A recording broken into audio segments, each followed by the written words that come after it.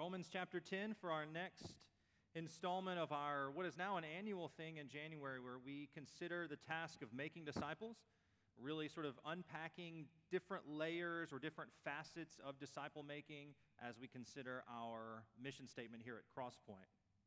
So Romans chapter 10, we're going to be talking about evangelism and how that fits into the mission of God. And while you're turning there, let me run by you three sayings or phrases that you don't have to show of hands for this one, but I'm sure at some point we've all said these. Okay, number one, someone else will do it. Again, don't raise your hand. Number two, someone else can do it better. I could do it, but then someone else can do it better. Or number three, it's not my responsibility. I laugh at that. I said that one this morning. I saw something, I was like, that's not my responsibility. And then I thought, the sermon is for me today.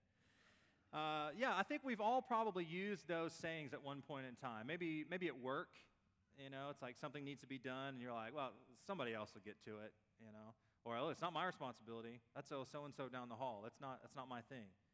I think sometimes we probably say them in the church, right? A need is talked about. Maybe in the community time we mention a need, and maybe in our minds we think, well, someone else will do it. That proverbial someone. Someone else will do that. Or we think, well, yeah, I could do it, but someone else could do it better, so I'm not going to say anything. Or we say maybe, well, that's not my responsibility. That's not my thing. I don't have to do that. I think if we're honest, all of us at one point, we use those sorts of phrases in work, maybe in church, home life, whatever it is. But I think if we're also honest, I think at one point we've probably used those phrases to describe the task of evangelism, where we think about the task of telling people about Jesus. Maybe we think about an opportunity where a loved one or a family friend or a coworker, there's sort of that door, and we think, this is my moment, I could share, and then we think, someone else will do it. Or we think, well, I could share, but I'm not that great. Someone else could do it better than me. Or maybe we think, well, you know what, that's not my responsibility, that's the pastor's job. Right? I get them in the door, and the pastor, he's the one who tells them about Jesus. We apply that sort of thinking to the task of evangelism.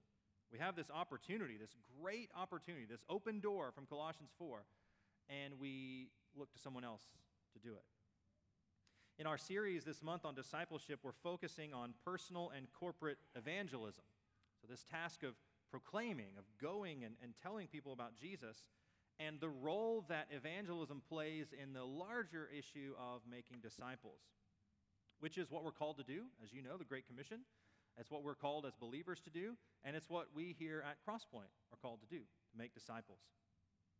And today, as we're going to examine a few very familiar verses from Paul's letter to the Romans, what we're going to find is that God's plan of salvation includes not only the Christ's atoning work on the cross, the really good stuff of what Jesus has done for us, but it also includes us as followers of Jesus proclaiming the good news of that work that Jesus has done to lost people.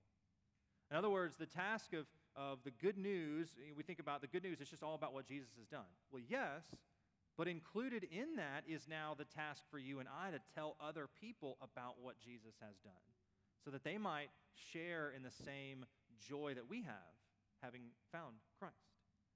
So our main idea today, what I hope to show us from the text, is that every believer has the responsibility to proclaim the gospel so that unbelievers may hear, believe, and be saved. Every believer has the responsibility to proclaim the gospel. And we'll unpack what some of that looks like and give you some ideas and things like that. But every believer has that responsibility to proclaim the gospel so that lost people can hear it, believe it, and be saved. So, if you have a Bible, stand, turning to Romans chapter 10, if you're not there already. We're going to read verses 13 through 15. So, Romans chapter 10, if you're there, say word. Excellent. The word of the Lord says this. Remember, this is Paul writing here. He says, "For everyone who calls on the name of the Lord will be saved. How then will they call on him in whom they have not believed? And how are they to believe in him of whom they have never heard? And how are they to hear without someone preaching? And how are they to preach unless they are sent? As it is written, how beautiful are the feet of those who preach the good news." Let me pray for us. Our Father, we ask in this moment for Holy Spirit guidance, that you would open our eyes to the Scriptures, very familiar verses, but help us to learn something new, perhaps see them in a new light. And we pray that your Spirit would be moving upon our hearts and our minds so that it isn't just an exercise of listening, not just 30 minutes of entertainment, but it is sitting at the feet of Jesus to receive the words that you have for us. Teach us, shape us, give us humility to receive, and empower us then to go and to live out what you've called us to do as disciple makers. We pray that in Jesus' name. Amen. Amen. You may be seated. Well, in approaching today's scripture, what I want to do is to lay it out in three truths, three sort of fundamental truths about God's plan for salvation. Okay? First of all, we need to understand that the message of Jesus is an exclusive gospel. The message of Jesus is an exclusive gospel. I don't know if anybody in here is in any exclusive clubs. I'm not. I guess I run in those echelons, but there's something about the gospel that makes it exclusive. Look again at verse 13. For everyone who calls on the name of the who?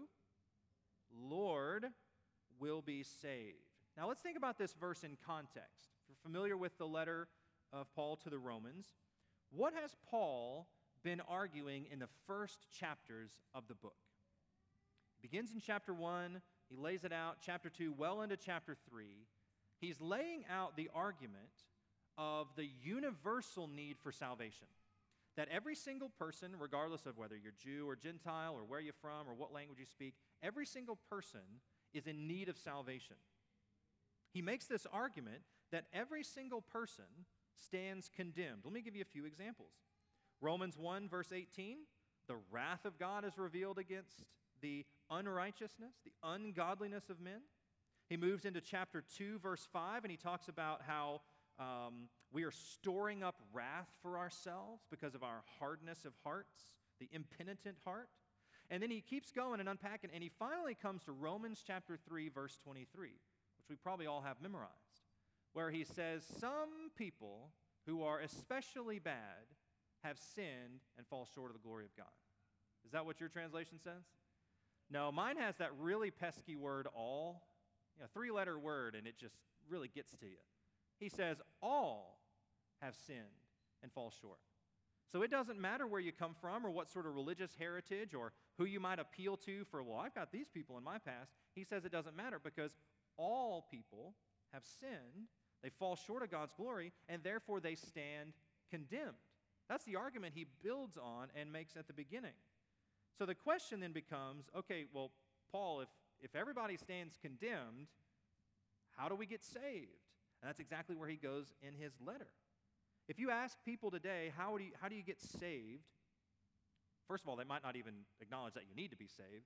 But if they did, who knows what you'll get? Well, believe this thing, follow that, be genuine, help people. A whole gamut of responses of how do I get saved. But Paul only gives one. Paul, how do I get saved? He says, Jesus. Whereas condemnation due to sin is universal, it's everywhere, it applies to everybody, Paul says that salvation from sin is exclusive, and it's only found in Christ. Let me say that again. So condemnation from sin is universal.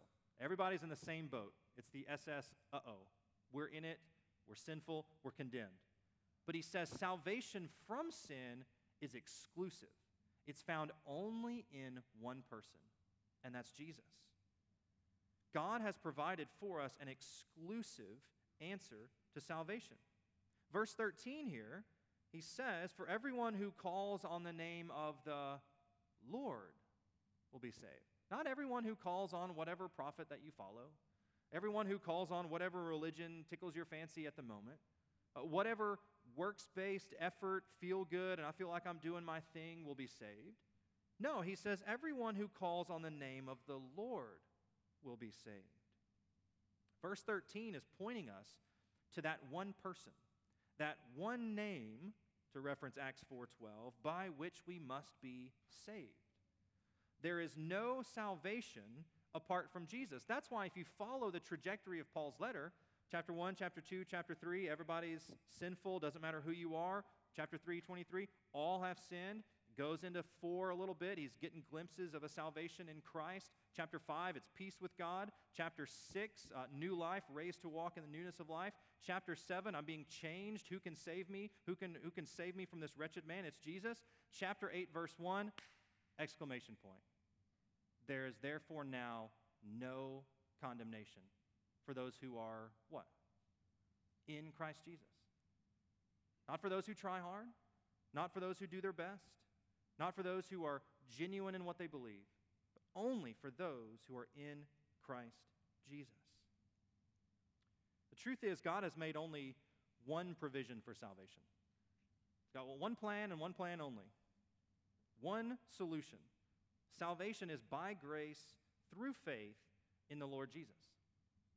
And it's not a proxy faith. It's not a I'm saved because my parents were or because I'm at the church or my name's on the roll. It's only a salvation through a personal faith in the Lord Jesus and the work that he has done on the cross to save us. It's not found in any other religious leader, no prophet. I know in our day and age, the notion of an exclusive salvation is very offensive to people out in the culture.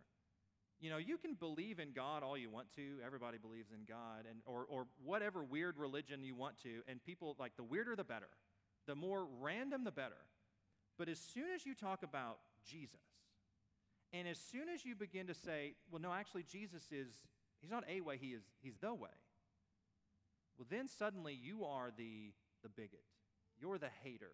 You're the radical, exclusive person that doesn't care what I believe and is so intolerant of people.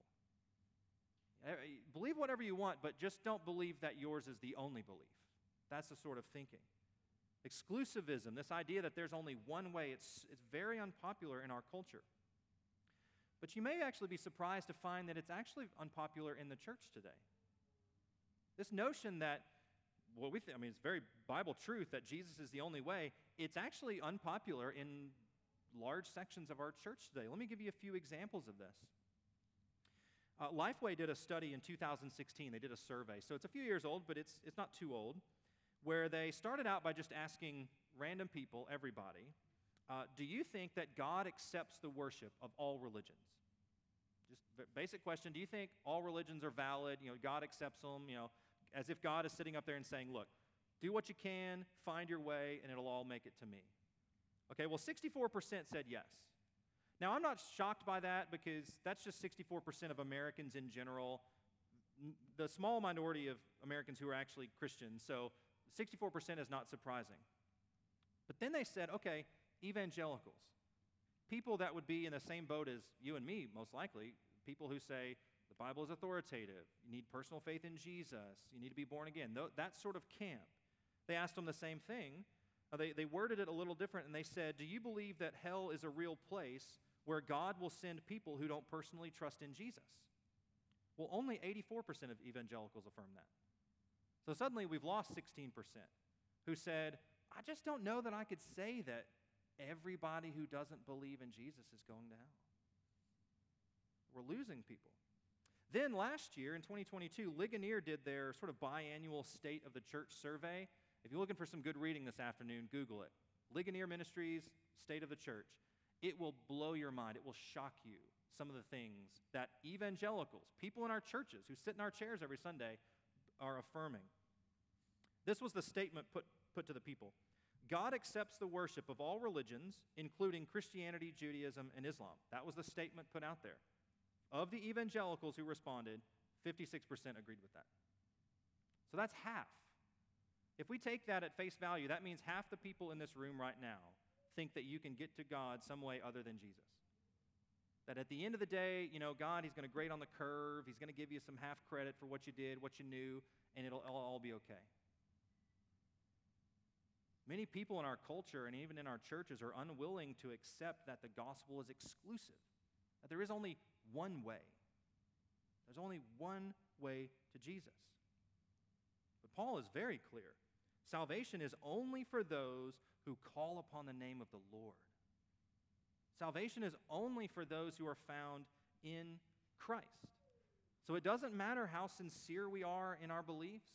how committed we are to whatever system, how much money we give, how many people we help, how many water wells we dig. It doesn't matter all of those things. What matters is, have I called upon the name of the Lord?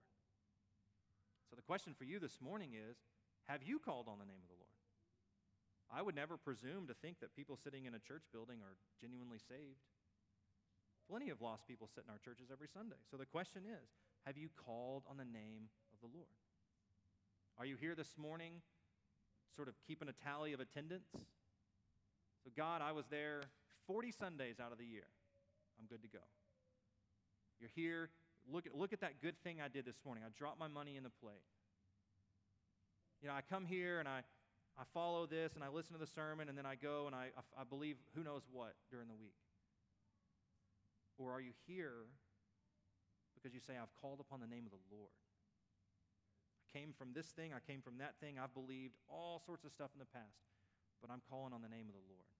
If that's not you this morning, if you've not done that, then I want to challenge you to do so. To ask you, who else would you trust other than the Lord?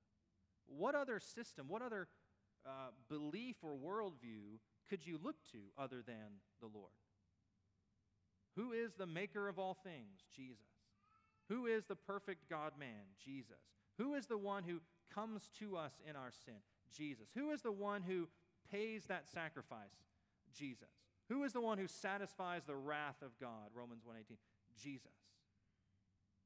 It's not found in any system or works or worldview or sheer effort. It's found only in Jesus. And if you are here this morning or you're watching online and you've not called upon the name of the Lord, don't walk out the door without doing so. We talked about in Sunday school this morning, no one's guaranteed tomorrow. No one's guaranteed 5 minutes from now. Today is the day of salvation. Don't walk out of here without it. And if you're here this morning and you're a follower of Jesus, the question for you and me, are we ashamed of our exclusive gospel? Are we apologetic when we talk to people about Jesus? Hey, I want to give you some good news about Jesus. I know it sounds like I'm sort of saying no to everything else, but I just want you to consider, sorry for that. Or are we with boldness and gentleness saying, this is the only way? And I'm not going to apologize for it because I didn't make it. I didn't choose it. It's God's way. Paul writes in Romans 1, verse 16, he says, I'm not ashamed of the gospel. Why would I not be ashamed of the gospel, he says? Because it's the power of God for salvation. Why would I be ashamed of what is God's power for salvation? Why would I be ashamed of this exclusive gospel? He says it's God's power of salvation for everyone who believes. So it's an exclusive gospel, but it's open to all who would believe. So when we proclaim an exclusive gospel, we're not going out and saying, hey, if you're a certain type of person, if you're like at the top of the ladder in doing good things and believing certain things, well, then the gospel's for you. No, gospel's for everybody because we all need it. It's open to all who would come and believe, to call upon the name of the Lord. But it's exclusive because there's no salvation elsewhere. It's only in Jesus. That's why we sing, in Christ alone my hope is found. We don't sing, in Christ among others my hope is found. In Christ alone my hope is found. He is my light, my strength, my song. This cornerstone, not any other stones, this cornerstone, this solid ground, firm through the fiercest drought and storm. What heights of love, what depths of peace, when fears are stilled, when striving cease, my comforter, my all in all, not my some in some, my all in all, here in the love of Christ I stand. We follow an exclusive gospel. A second truth this morning, in addition to an exclusive gospel, our second truth, God has determined a single plan for his mission. A single plan. I like simple plans. Just give me a few steps and we're about it. And God has made it for us. Look again at verse 14. He's laid out, call upon the name of the Lord for salvation. How then will they call on him in whom they have not believed? And how are they to believe in him of whom they have never heard? Paul is moving very logically here.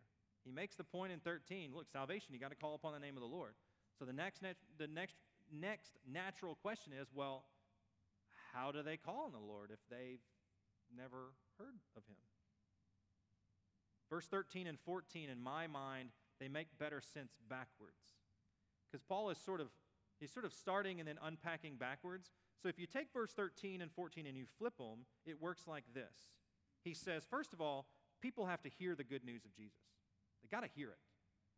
Second, they have to believe it. And then thirdly, they call upon the name of the Lord for salvation.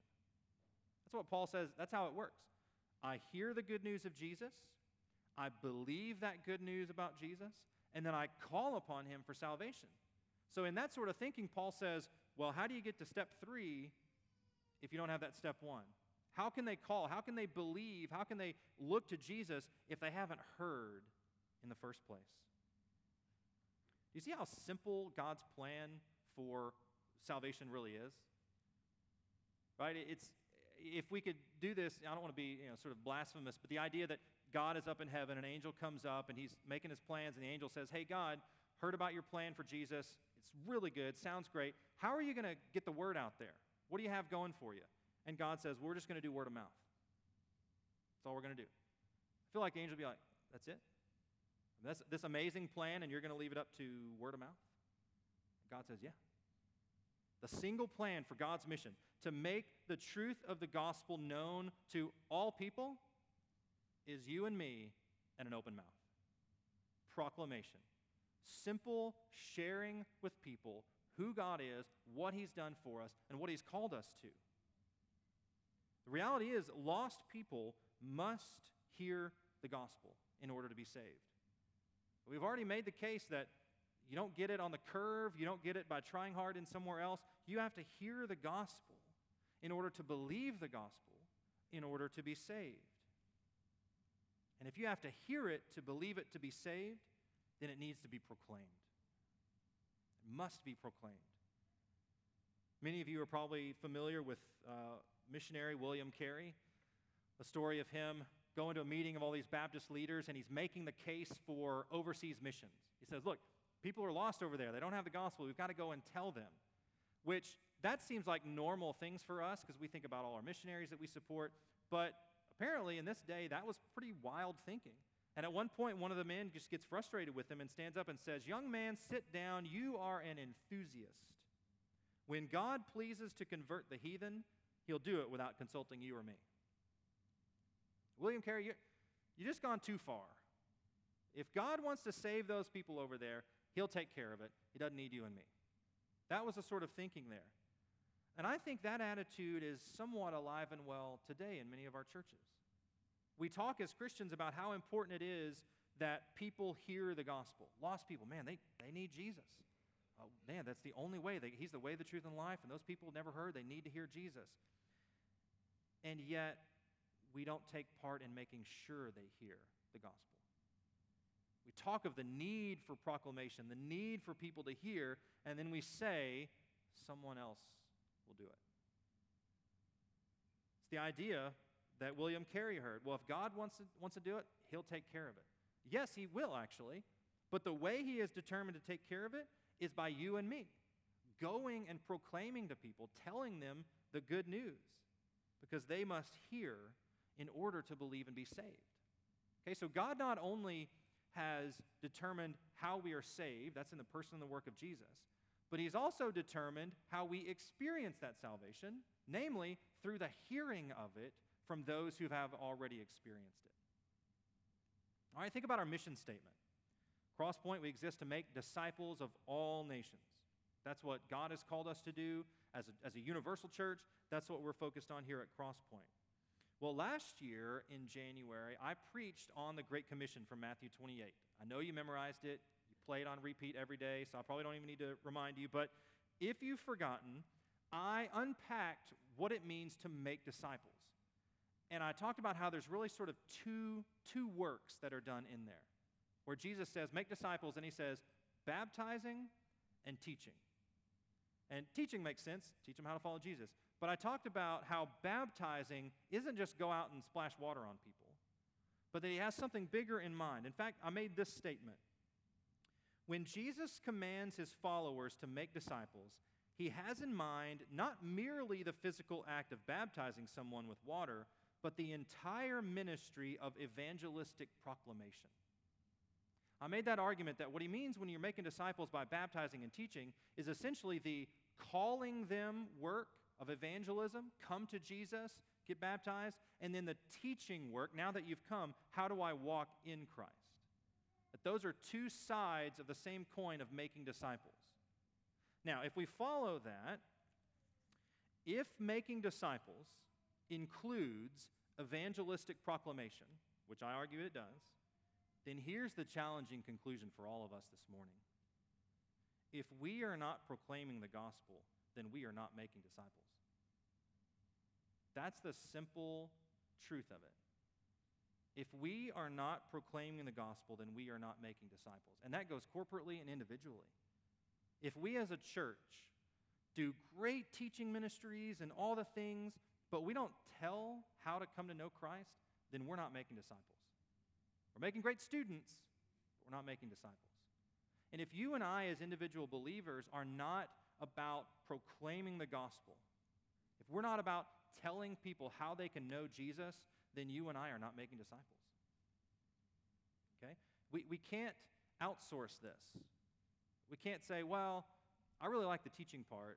I don't care so much for the evangelism part, so I'll do half and then you take half and together we make disciples. It doesn't work that way. If we don't share the gospel with people, if we're not proclaiming the truth of Jesus and then helping to teach and shepherd and grow those who come to Christ, then we're not making disciples. So my question for all of us this morning, just to take and to chew on, is how am I proclaiming the gospel? Right? We talk about making disciples. I think all of us would say, yeah, I'm doing discipleship. Well, how are we proclaiming the gospel? Because that's part of it. When you get opportunities to share the gospel, do you take them? Or do you say, someone else could do it? I'm not the greatest speaker. Someone else could do it better. That's not really my thing. That's not my gift. Or do you say, here's my moment. Here's my Colossians 4, door is open. Let's do this. And I'm going to tell them about Jesus. In order to be proclaimers of the gospel, we also need to be able to proclaim the gospel. Now, I know that sounds simple. What I mean by that is, if you are given the opportunity to share the gospel with someone, be ready and know what you're going to say. I've talked to so many people in the church who talk about sort of lamenting the thing. It's like, I feel like I never get chances to share the gospel. And I say, okay, well, what would you say if you did? And they got nothing. I mean, all of my adult teaching life in the church, I've encountered people who have been in the church for decades, proclaim personal faith in Jesus that they're saved, but when put on the spot to explain the gospel, they got nothing. And that's a problem, church. Why would we pray for open doors, Colossians 4, if we've got nothing to say when the door opens? I'm not saying that we all have to be PhDs in theology or carry around a book to read somebody in some treatise on Jesus, but we need to be able to tell people, who is God? Who are we? How can we know him? What's the problem in knowing him? What's the solution in Jesus? What's the promise for eternity if we have Christ? We need to be able to explain those basic truths so that when the opportunity comes up, we actually have something to say. And that's a challenge for all of us this morning. If God gives you an open door, are you ready to walk through it? Be a verbal proclaimer. I was thinking about this. You could also be a written proclaimer. You know, some of us are better writers than we are speakers. I like to write because I can edit and I can change. I can really make sure it's what I want to say. Some of you may do this or may have in the past used gospel tracts. Now, tracts sometimes get a bad name. Some of them are cheesy and just terrible. But there are a lot of good ones. And if you just have a moment with somebody, you don't have time to really unpack anything or share, but you want to leave them with this truth of Jesus, give them a tract. Something that is a clear explanation of the gospel. You know, maybe put your number on it and say, hey, look, I don't have time to talk right now. It's good to meet you. Take this. If you're interested, just read it. Give me a call. I'd love to talk. That's a valid proclamation there. Maybe you've got a family member that you want to share the gospel with, but you know if you sit down and try to talk, things are going to go south. emotions, flair, all the things with family. How about writing them a letter? Just write a letter and say, look, I don't know if I could say this all out in the moment, but I love you and I care about you and I want you to hear it. So I'm going to write it to you. Old school, pen and paper. And send it to them. You know, there's a power in the written word, the written proclamation of Jesus. My ministry hero, some of you may know, is Samuel Zwemer, a missionary to Muslims in the late 1800s, early 1900s. And he gave himself to proclamation. I mean, he's preaching 10 times a week, talking to different Muslim leaders. I mean, just all the things. But what I like about Zwemer is that he was also a person who trusted and realized the power of the written word. And here's what he said about it. He said, the printed page is a missionary that can go anywhere and do so at minimum cost. It enters closed lands and reaches all strata of society. It does not grow weary. It needs no furlough. It lives longer than any missionary. It never gets ill. It penetrates through the mind to the heart and conscience. It has and is producing results everywhere. It has often lain dormant, yet retained its life and bloomed years later. Sometimes you don't have an opportunity to share. Sometimes there are places where we just can't go.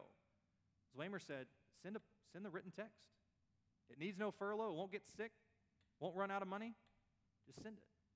So maybe for us as Crosspoint, maybe there's a way that we can be more intentional in our gospel proclamation in a written way.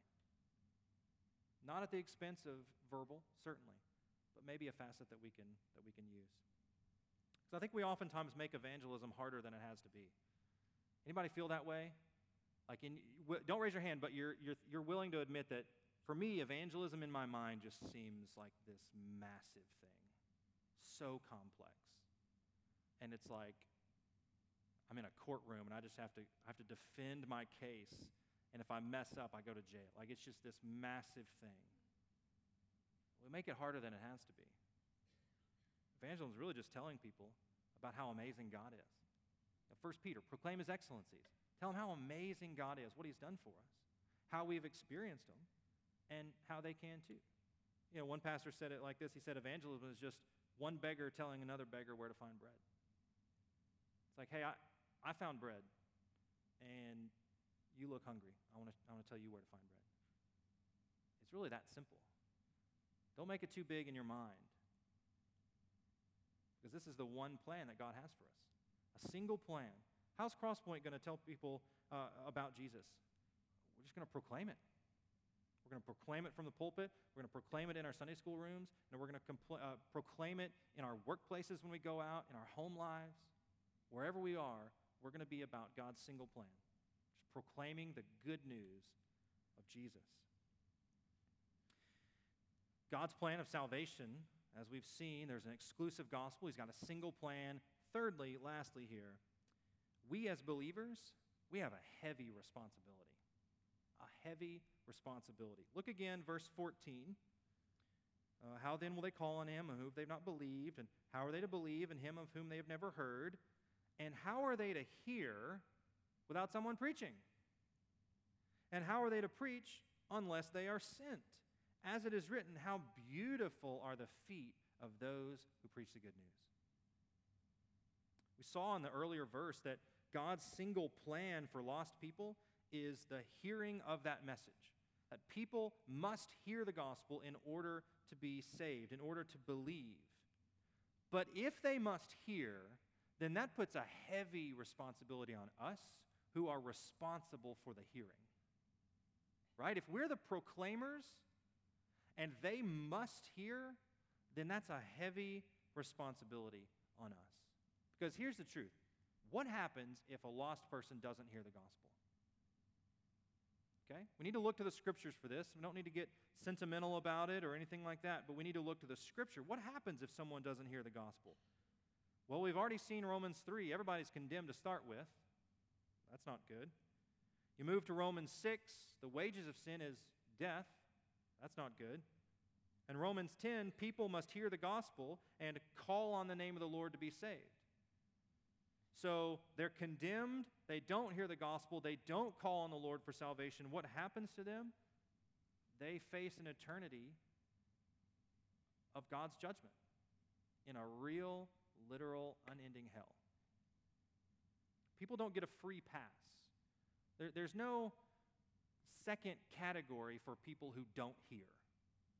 Okay, you don't just sort of get a free pass if it's like, oh, well, you didn't hear and you didn't get a chance. Oh, okay, fine. We'll put you can sit in the back. It's fine.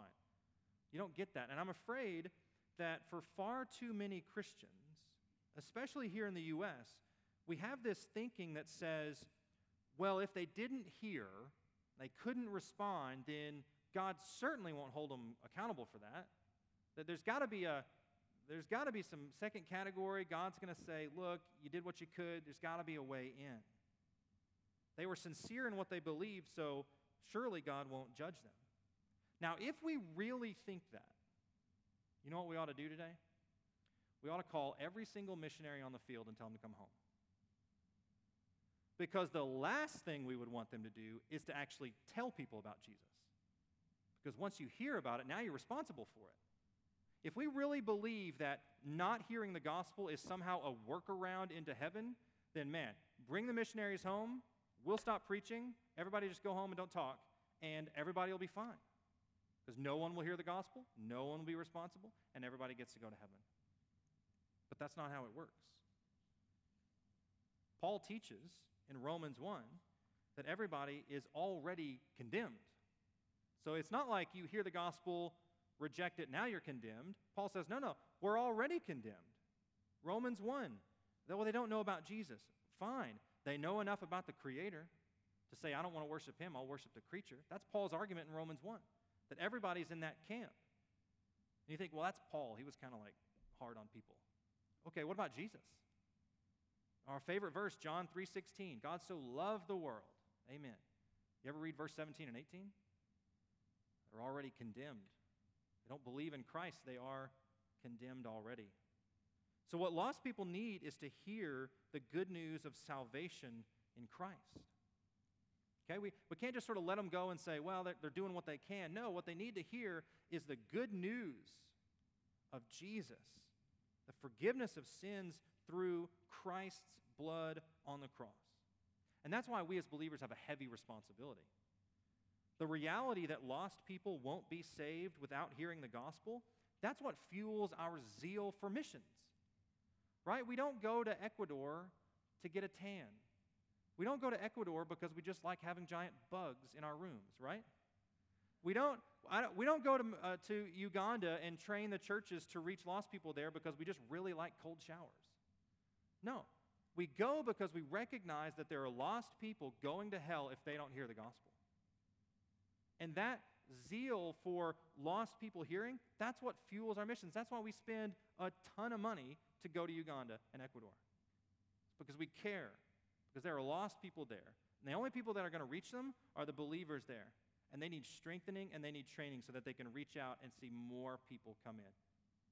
We saw it this morning. Jesus said the fields are white as a harvest, but the laborers are few.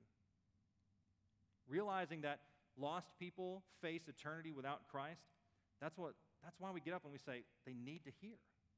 They need to hear. But it may amaze you, and it startles me in some sense, when you think about Christians, people in our churches, and their views toward evangelism. Let me share with you one more statistic. This one will shock you. Because the reality is, it turns out that many Christians don't like evangelism. It's not just that they don't do it, they don't like it. They don't think it's right. 2019, Barna did this study where they asked people about evangelism. And this is how they phrased it. They said, do you think it's wrong to share one's personal beliefs with someone of a different faith in hopes that they will one day share the same faith? Sort of a wordy way to say evangelism. Do you think it's okay to tell people about Jesus and hope that they leave what they were in and follow Jesus? Okay? Again, this is people who identify as Christians. For the millennials, that's my generation, the 30s and the 40s, 47% said, yeah, we shouldn't do that. That's not right. Half of the people my age said, it's not right that we should go and tell people like, hey, you got to leave your stuff and follow our stuff. Okay? Gen X, that's my parents' generation, 27%. So a fourth of them said, well, it's just not right that we would tell people that what their dearly held beliefs are wrong and that they should come and follow mine. Older folk, y'all are not out of the woods here. Boomers and elders, 19% and 20%. Now, let's just take that at face value. That means that on any given Sunday, let's take here at Crosspoint, half of the people in here my age say that we shouldn't even do evangelism. A fourth of the people my parents' age, that's you in your 50s and 60s, say we shouldn't do evangelism. And a fifth of everybody older than that says we shouldn't do it. What does that say about our understanding of the need for salvation? What does that say about our thinking of the exclusive nature of the gospel? What does that say about our thinking that, look, there's hell coming. There's reality. Hell is at stake here. When we say, well, it just kind of seems kind of like imperialistic, to go in and say, hey, you can't believe that anymore. You need to believe what I believe. You see, that's the culture talking. That's the outside influencing how we think in here. But as we've seen already, the truth of Jesus is exclusive. There's only one way. And the only way people know about it is for you and me to actually go tell them. Right? Nobody likes to be told they're wrong.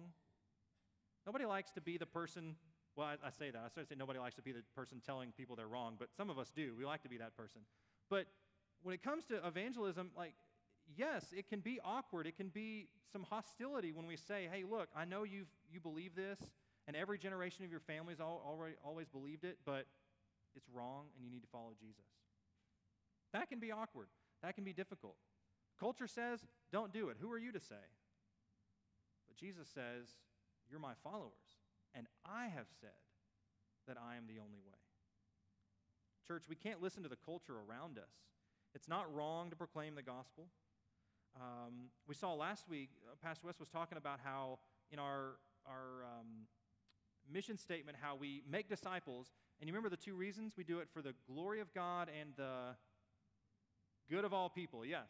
And he talks about how when we're proclaiming the gospel, we're glorifying God, and people are hearing it, and they're being saved. That is for their good, right? Because the greatest good we could do for somebody is to tell them how they can know the creator of the universe, how they can have that condemnation removed, how they can have eternal life in Jesus. That's the greatest good that we could do for someone. The greatest good we could do is to introduce them to Jesus, that they can know him in a personal and a saving way. Now, quickly, I do want to answer the question that may be bouncing around in our minds, which is, well, okay, you say that they need to hear in order to be saved. Well, what happens if it's on me and I have an opportunity to share the gospel and I just panic, I freeze, I fold? What happens to those people that I'm supposed to go tell them the gospel, but now I didn't? What happens to them? Well, what I will say is, no one will face hell because of my disobedience or because of your disobedience. Okay, no, that is putting on ourselves not a heavy responsibility, but an unreasonable guilt. Okay, if you have a moment where you have an opportunity to share the gospel and you just clam up, okay, the moment has passed, but that person is not now going to go to hell because you didn't share the gospel in the moment. Okay, don't put that on you. Remember, they are already headed to hell for their own sin. Okay, you're not shoving them further down the road. They're already on that road. By the way, I think that's one of the things that could sort of help us take some of the anxiety away from evangelism. You can't make it any worse. And I don't mean to say that sort of flippantly, but they're already condemned. They're already headed for hell. You think it's got to be a perfect message. Just tell them something about Jesus. You can't make it any worse. You can only make it better by pointing them to Christ. Okay? People's eternal destiny is not tied to our momentary obedience or disobedience. Because lost people are not saved because of my obedience, right? Lost people are not saved because I was obedient in the moment to share the gospel. Lost people will be saved because of Christ's obedience. Amen? You and I will be saved not because we were ready in the moment and we walked through the open door and we did just fine. No, it's because of Christ's obedience. So if I have a moment to share and I don't take it, I've not condemned them, I've not sent them away, I've not done the harm or anything like that. The reality is, if God is calling them, He's going to put somebody in their path to share the gospel with them. But you know what? You know what you do miss out on? If you have the opportunity to share the gospel with someone and you don't take it, you know what you do miss out on? Let me give you 3 things. Number 1 is the blessing of obedience. The blessing of obedience. Isn't it better to obey than to disobey? Jesus says, if you love me, you'll keep my commands. One of them is to proclaim the gospel. If we have this opportunity and we say, it's not me, someone else can do it, and we just sort of go on, what we miss out on is the joy, the blessing of obedience. You know, sure, we may share the gospel and it just went terrible. They got mad, they got whatever, or I sort of stumbled, it wasn't my best, I kind of forgot a word. But you know what? I was obedient. I did what Jesus called me to do. Secondly, we miss out on the partnership in the mission of God. The partnership in that mission, where God says, look, I'm calling them out. 1 Peter, I'm calling them out of darkness. I called you out. I saved you. Now I put you back in to call into the darkness to those who are still there. And when we don't do evangelism, we're missing out on that partnership, that opportunity to work with God in this amazing plan to draw people to Himself. And thirdly, we miss out on the joy of the harvest. The reality is, when you share the gospel, you might not be the person that God uses to bring them at that moment to salvation. You know, Paul talks about planting and watering and the tilling and all the things. I'm not a gardener, but all the steps in the process till you get the fruit at the end. We don't know where we are in that process. But I can tell you this, if you are nowhere in that process, then you miss out on the joy of the salvation, the joy of the harvest when that person finally does come to Christ. Because the reality is, when you see someone come to Christ, if you had a part where you were able to share a little bit, you might not be the person who was there when they finally confessed, but you can have that joy of saying, man, I was one step. I was one step in the process. God used me. There's a joy in the harvest. Jesus says, ask the Lord of the harvest to raise up laborers. Right? Let's be laborers so that when the harvest comes, we can take that joy that we were working. We were doing it. We weren't just sitting to the side. Church, let's not miss out. When it comes to evangelism, don't say someone else will do it. Let's do it. Don't say someone else can do it better. It's not a competition. Let us do it and do it well. Let us faithfully and boldly proclaim the excellencies of Him who called us out of darkness into His marvelous light. One of the amazing truths about the gospel is that God not only saves us, that's great news, but He actually uses us in His plan to save other people. Isn't that amazing? Like, look at the disciples, and what a ragtag bunch of just yahoos at times. I mean, you think about the people you're going to sort of change the world with, those 12 would not be on the list. And yet God uses them. He calls them out of darkness and then uses them. And you read Acts, look at what happens as the gospel spreads. Same thing for you and me. God calls us, a bunch of yahoos, out of darkness, not just to save us and sort of leave us here until heaven, but actually to join Him in the work of calling other yahoos out of darkness to be saved. Isn't that amazing? To participate in a work with the Creator of the universe, to see people come to know Him. It's our responsibility. We can't shirk it. We can't drop the ball on this. Because God's only plan for salvation is for the church, that's us, to proclaim the gospel. That's the only plan. We don't have a plan A and B. That's it. We are the church. The plan is to share and proclaim. That's why Paul says there in verse 15, how beautiful are the feet of those who stand by and watch. How beautiful are the feet of those who said someone else could do it better. How beautiful are the feet of those who said, that's not my responsibility. No, it's how beautiful are the feet of those who do what? Preach the good news. And let's not get caught up. He's not talking about like preachers paid working for the church. Just simply means people who herald. You know that guy at the office who walks in on Monday and says, everybody listen up. Here's what I did. And within 30 seconds, everybody knows the great thing he did that weekend. That's what we're supposed to be. How beautiful are the feet of those people who walk in and herald the good news. That's what we're supposed to be. Because every believer has the responsibility to proclaim the gospel so that unbelievers may hear, believe, and be saved. Let me pray for us. Our Father, we are grateful for the good news of Jesus. Thank you for saving us. Ragtag, lost, just not worth it. And yet you loved us and you forgive us and you call us out of darkness. And as if that weren't enough, you actually put us to work to reach other people. What a joy. What a blessing to be able to participate in that. Help us as a church, help us as individual believers here at Crosspoint to be about evangelism, to proclaim the gospel, looking for those open doors, the different ways that we can get that truth of Jesus to lost people.